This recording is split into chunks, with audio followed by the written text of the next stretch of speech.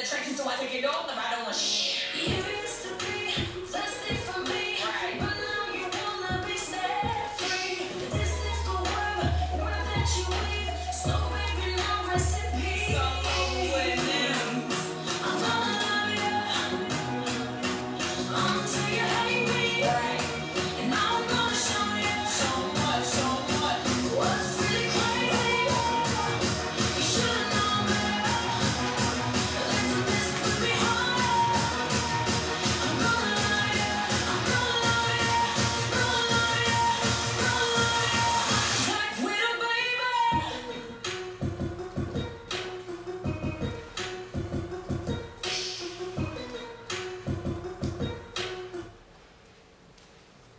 Do you guys know this song? What about this Yes. one? You do? You know that one? Okay, what about this one? Watch me, watch me.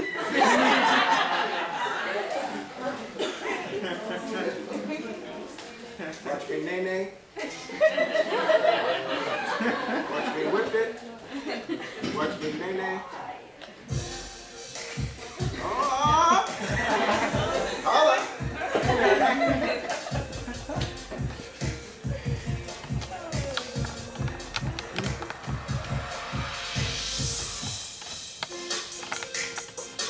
You already know it. Solid gold, solid gold, solid gold. Don't need to work with me. Now watch me He looks like me, eh?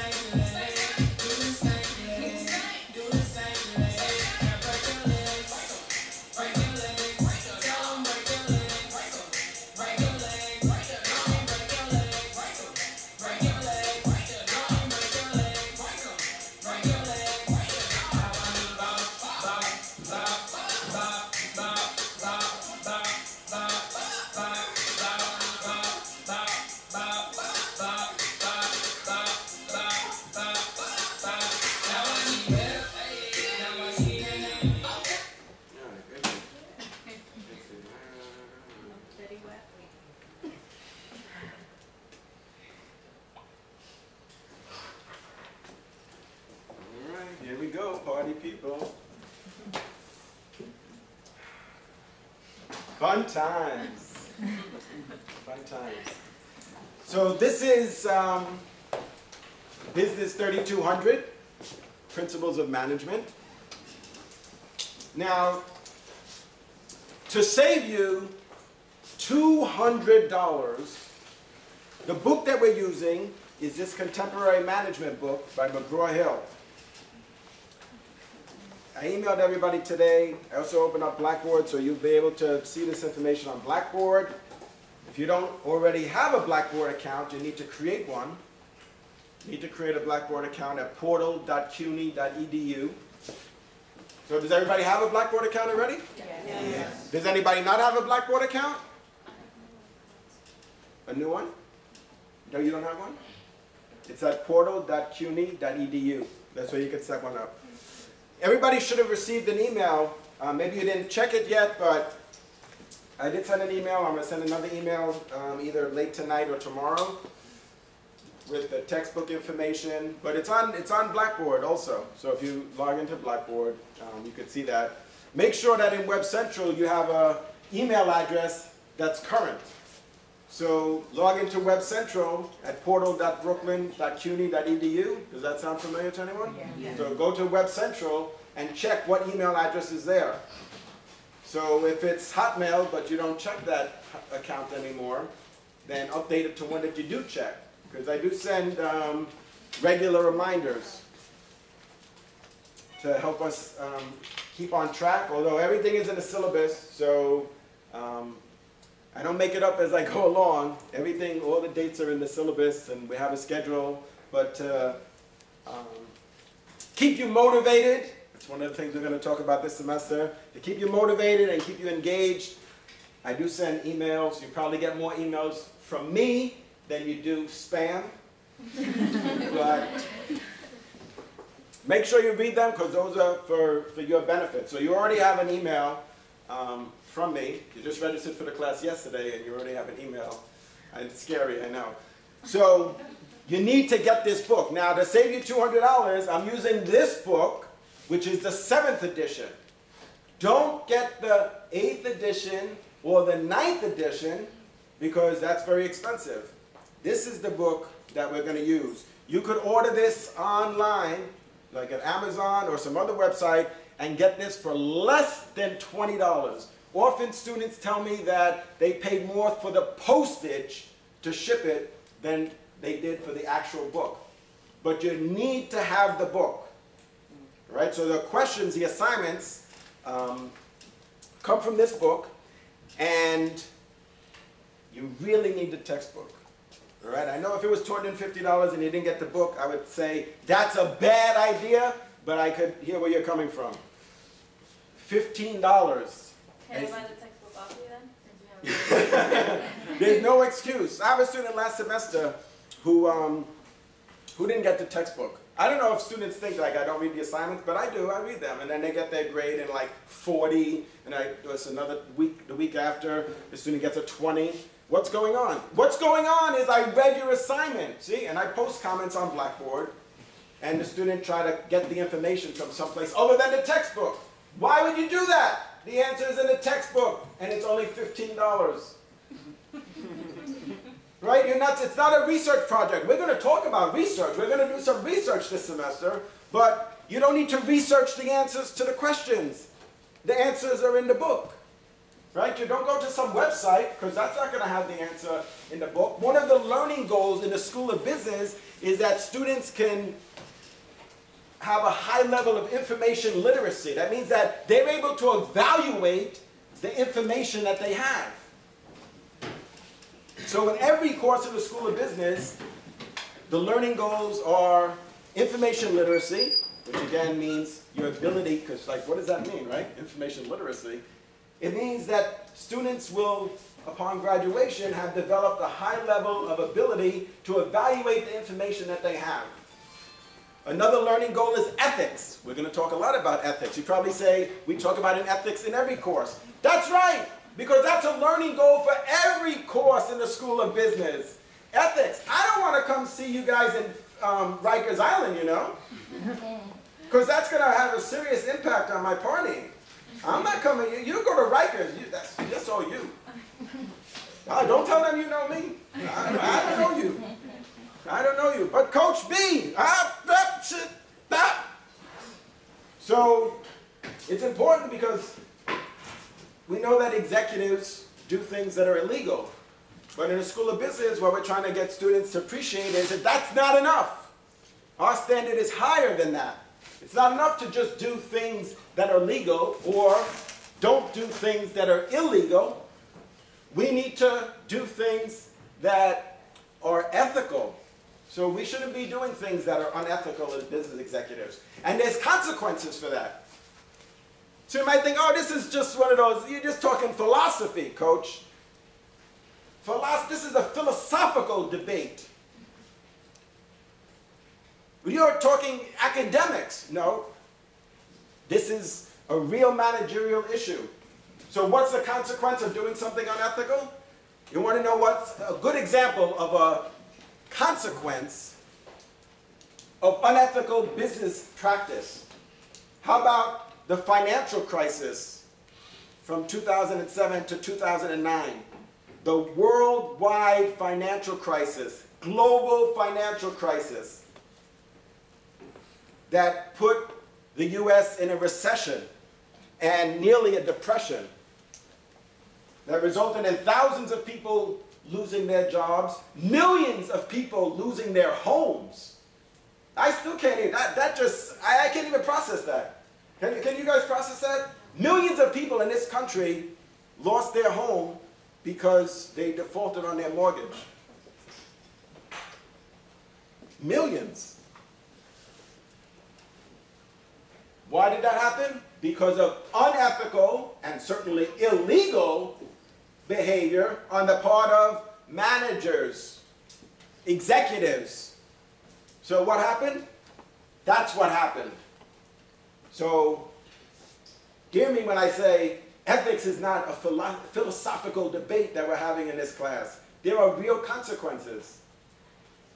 And so we're going to look at that. One of the things that you're going to do is you're going to complete some questionnaires. So information is power. One of the things we're going to talk about this semester is how to get information so that managers can make decisions. So you need to have information to be able to make decisions. How are we going to get that information? Through research. Now, what do you think the first questionnaire is going to be about?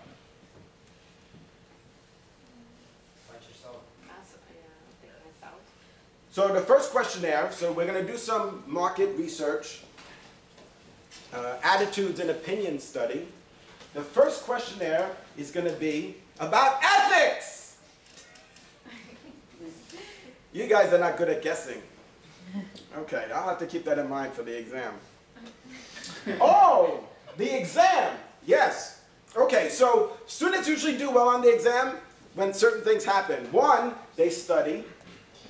And two, they don't underestimate their coach. So, like for example, this summer, I had some students, and also the prior semester, the students were like debating amongst themselves whether or not the exam was going to be online or on campus. Now, sometimes, depending on the semester, sometimes in the class, sometimes the exam is online, sometimes it's on campus. So in the spring, I told the students that, and I said, but don't be tricked. The exam is really going to be on campus. So for that class, I emphasized, I kept reminding them, and they said, no, no, don't worry. The day before, he's going to send an email and say, the exam is online. I'm crazy, but I'm not predictable. Note to file, right? So, and I kept telling them, because I know other students keep telling me that, you know, your students think that the exam is going to be online. And I said, I keep telling them that the exam is going to be on campus, but they don't believe me. Look at this face.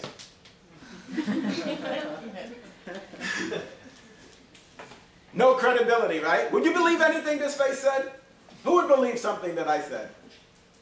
Come on. They don't believe me. Then in the summer, you know what I did? I let the students take the exam online. But again, some of the students, they thought that they were clever. So they actually, I don't know if they thought that they had a copy of the exam or something, because I don't give the same exam every semester. Maybe they thought that it was the same exam.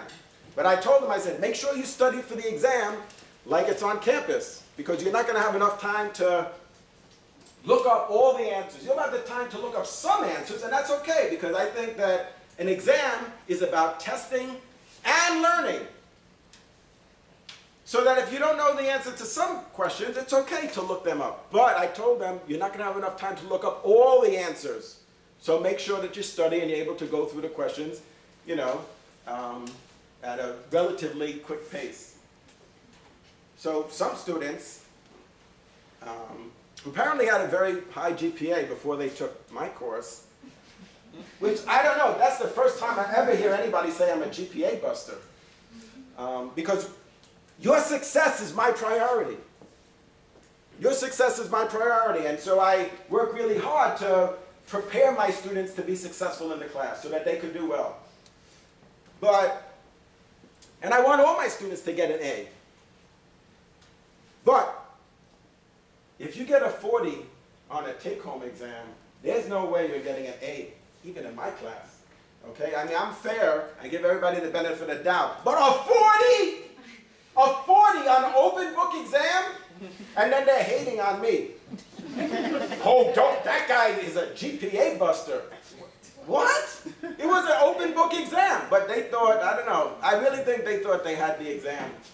They had the questions or something. So they just ignored me. All my coaching, everything else, they just were doing like their own thing. Then they took the exam and then they didn't do well. And then they're telling people, don't ever take that guy's course.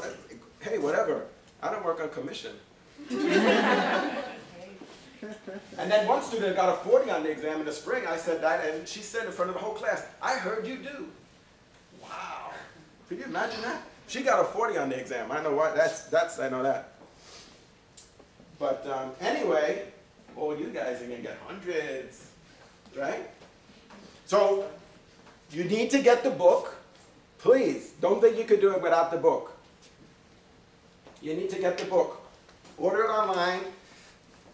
It's the 7th edition. This is going to save you $200. You don't need to clap or anything like that. It's okay. That's what it is, to be your coach, right? No, it's okay. As your coach, you know, it's not enough to say I'm your coach. I got to do things to show that I am your coach and that your success really is my priority, right? It's not enough to say your success is my priority. I got to do things that support that. In marketing, we call that pillars of support. You can't just make all kinds of claims and allegations and not have pillars of support that demonstrate that your product is of a high quality, for example, or that your product is innovative. You can't just say your product is innovative without having anything to back that up. Am I right? So, this is the book. Get it as soon as possible, like immediately. I'm sorry, I just had it in class. Would you be sending another email? Yeah, of course. You're gonna get so many emails from me. You're gonna be sorry you asked. But I'm gonna send another email. But also log into Blackboard because the information is on Blackboard. Yeah, and you're gonna need to get on Blackboard because that's where you're gonna post your assignments. So don't email me your assignments. Post them on Blackboard. What you should do also is type up your answers in like a Word document first, and then copy and paste them, highlight it, and then copy and then paste it using Control Function V to paste it into Blackboard. Don't try to post it, don't try to type it directly in Blackboard. Now some of you are not going to listen. Now let me tell you why you shouldn't do that. Because if you're working in Blackboard and for some reason, you're on your computer, for some reason you lose power, then what you started typing there for an hour is going to be gone. If it's in a Word document, right, you have it set at auto save and it saves like every 2 minutes. And so if you did lose power, or if somebody was under your desk and they pulled out the power cord, well, what they were doing under there, I don't even want to know.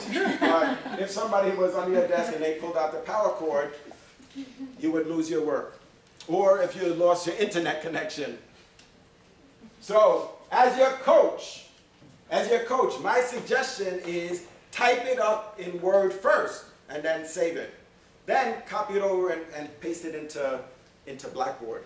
Now with Firefox, it doesn't let you do the copy and paste function so easily. You got to use a control function. You got to do Control V to paste it. It won't let you just paste it, use the icon, right? You have to use Control V. You guys familiar with Control V? Yeah. Yeah, so that's a little bit of a nuance. It hasn't changed so far. I don't know why it is that they're trying to control, I think, pop-up blockers and things like that. I think that might be one of the issues. Also, check to make sure, because when you open up the link for the assignment to paste it, what happens is, when you click on the link, there's a folder, for example, that says Week 2, Homework B. Inside that folder is a link. When you click on that link, what happens is a box opens up where you're going to paste your answer. Sometimes if your pop-up blocker is not disabled, that box won't pop up, and you're like, Coach, I keep clicking on View, but nothing opens. Yep, that's because your pop-up blocker is on. So that box is not able to pop up. So keep that in mind too. Questions so far? You guys are awesome. The best students ever. Ever.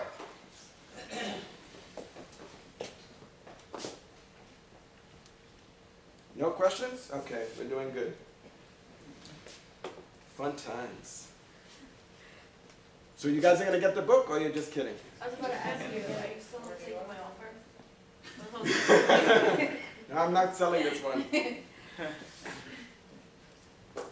So order this. You might have to express delivery, but either way, it's a lot less than $200. All right. Check your email. The information is there. It's also on Blackboard. Don't try and do it without the book. For the website, I'm sorry, can you do an exception for the pop-ups? Like to do the website exception to make sure that the portal, it always pops up whenever? So you control. Can I do that?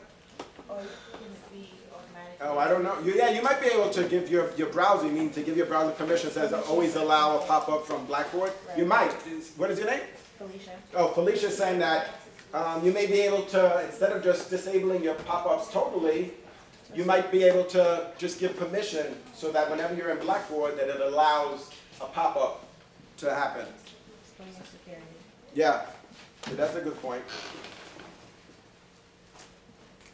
All right, so the first questionnaire is going to be about ethics and about the financial crisis, which is very relevant to our course. And then there's going to be another questionnaire. Now, mind you, you don't need to get people to complete the questionnaire, just you. So, you know, they say that a good professor tells students things, tells students about different topics and issues, concepts, but a great professor shows students. I don't think I'm a great professor, but I hope that this is a great show and tell experience for you. Because the other option is to have you write the questionnaire. Right? That's a different teaching approach. That's a different pedagogy, is to get you to write the questionnaire and apply those concepts. But what I decided to do is to write the questionnaire so that I could show you what a good questionnaire looks like. Because it's not that easy to write a questionnaire. You have to make sure that the right words are used and that you're using the right scale. So for example, you might use nominal scale, and there's certain advantages and disadvantages of that. Ordinal scale, like a 5-point Likert scale would be an example of an ordinal scale. Or an interval scale on a scale of 1 to 10. So that's a decision that needs to be made. Each of those has certain advantages and disadvantages. So what I want to do is to show you what a good questionnaire looks like. What are the type of questions that you ask? What are the type of scales that are used? Because I could stand up here and tell you about ordinal scales and nominal scales. Nominal scales, for example, is just a simple yes or no response. But it doesn't really tell us enough. Because if I ask you, for example, let's say we're managing a business, a beverage company. And what are some different types of beverages that our company might sell? What do you think? What are some different types of beverages? So there's some, it could be alcoholic or non-alcoholic. So what are some of the beverages? Let's start with alcoholic beverages. What are some of the alcoholic beverages? Vodka. Yum. What else? Tequila. Tequila. And not just any kind of tequila. Patron. We're talking about top shelf, right? Whiskey. Whiskey. What else? Bourbon. Bourbon. Wine. Rum. Wine. Wine. Yep, so there's, in the beverage category in the United States, 60% of the category is alcohol. 60%. The category in the United States at retail is about 200 billion. 60% of that is alcohol. So 120 billion, that's the size of the category. That's very large. $120 billion in retail sales. So that category is made up of 3 segments. Beer is one, wine, and also liquor, or sometimes called spirits. So far you guys talked a lot about the hard stuff, right? I didn't hear anybody say beer, right? You all went straight to the vodka, tequila, rum, bourbon, and whiskey. So, but none of you drink. I know. I know. None of you drink, right? You're all 21, right? Are you all 21? Yeah. No? That doesn't mean you don't drink, but I don't need to know. Don't tell me. I don't need to know. Listen, you drink. People, don't let somebody tell you have a drinking problem. You drink, you fall down. No problem. But really, everything in moderation. Everything in moderation. Some of my students have to refer them to get counseling because they drink so much that they throw up, and then, you know what they do? That's on Friday night. They drink so much that they throw up and pass out. And I said, wow, that's what you do on a Friday? What do you do on Saturday? Same thing. So I was like, that's fun? Yeah. Okay, come with me. I got somebody for you to talk to. So those are examples of alcoholic beverages. What about non-alcoholic beverages? So remember, we're a beverage company. Energy drinks. Energy drinks, Water. water, Soda. soda, Juices. juice. What kind of juice? Orange. Orange juice! Orange juice! Not to be confused with what? Apple juice? Grapefruit. Grapefruit juice? What about milk? I don't know. Got milk? You remember that campaign, Got Milk? So, when we're advertising, we could focus on selective demand or category need. Category need is when we try to create demand for an entire category, not for a particular brand. So why do we talk about the Got Milk campaign? Because that's a great example of where a company, right? Remember this scenario, we're talking about a beverage company. So in our scenario, this beverage company sells orange juice, grapefruit juice, apple juice. Do you guys mix that with Hennessy, or you just drink it straight? No, wait, you drink the Hennessy straight or the apple juice straight? Oh, let me rephrase the question. Okay, you guys are confused. I know, you're not drunk.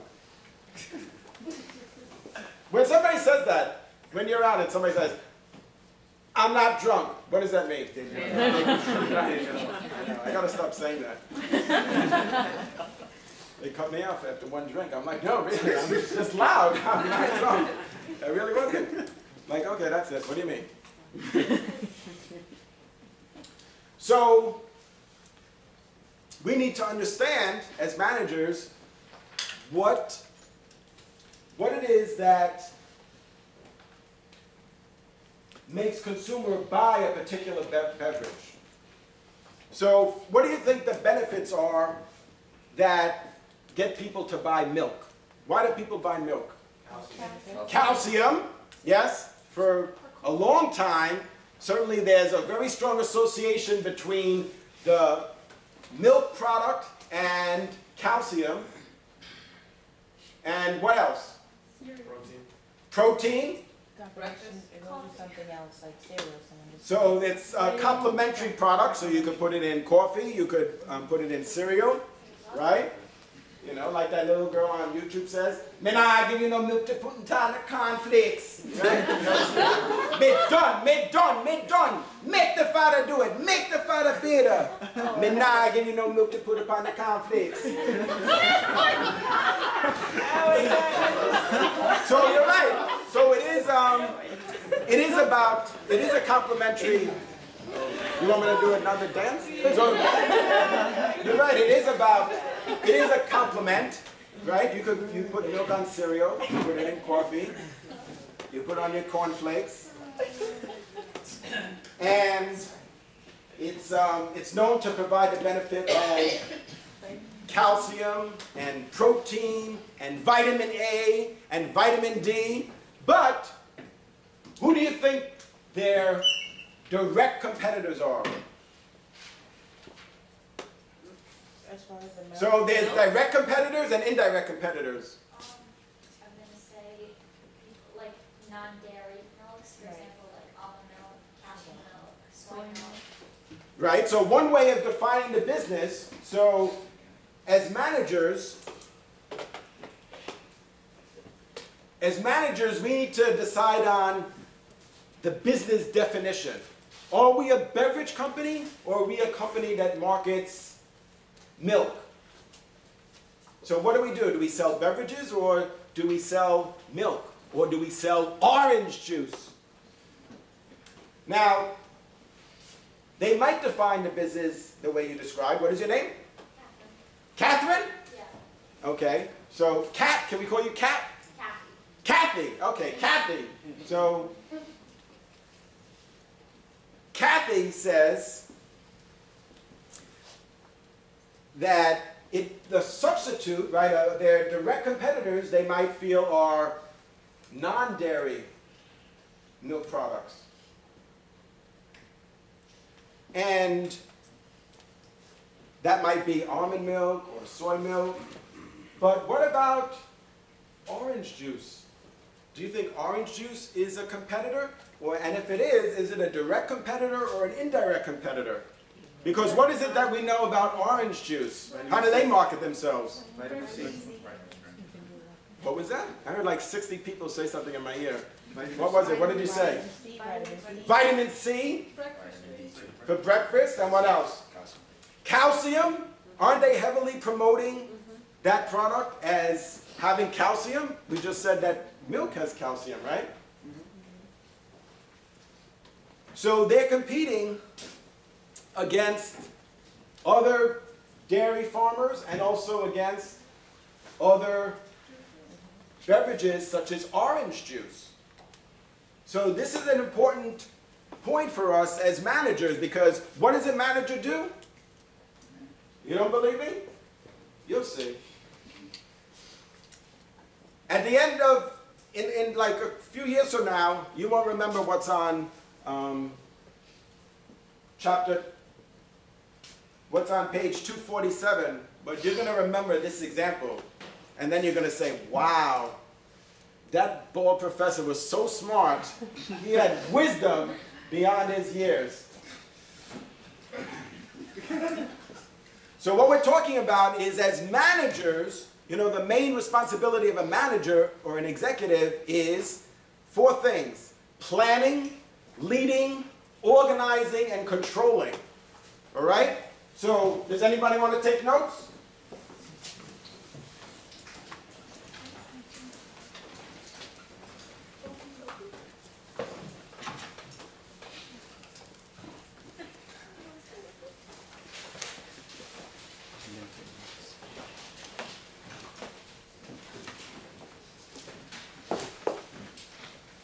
Planning, organizing, leading, and controlling. I'm hoping everybody gets an A in this class. You can do it. Yes, you can. You close the door, they probably can hear me in Canarsie. You think I talked loud? Just right.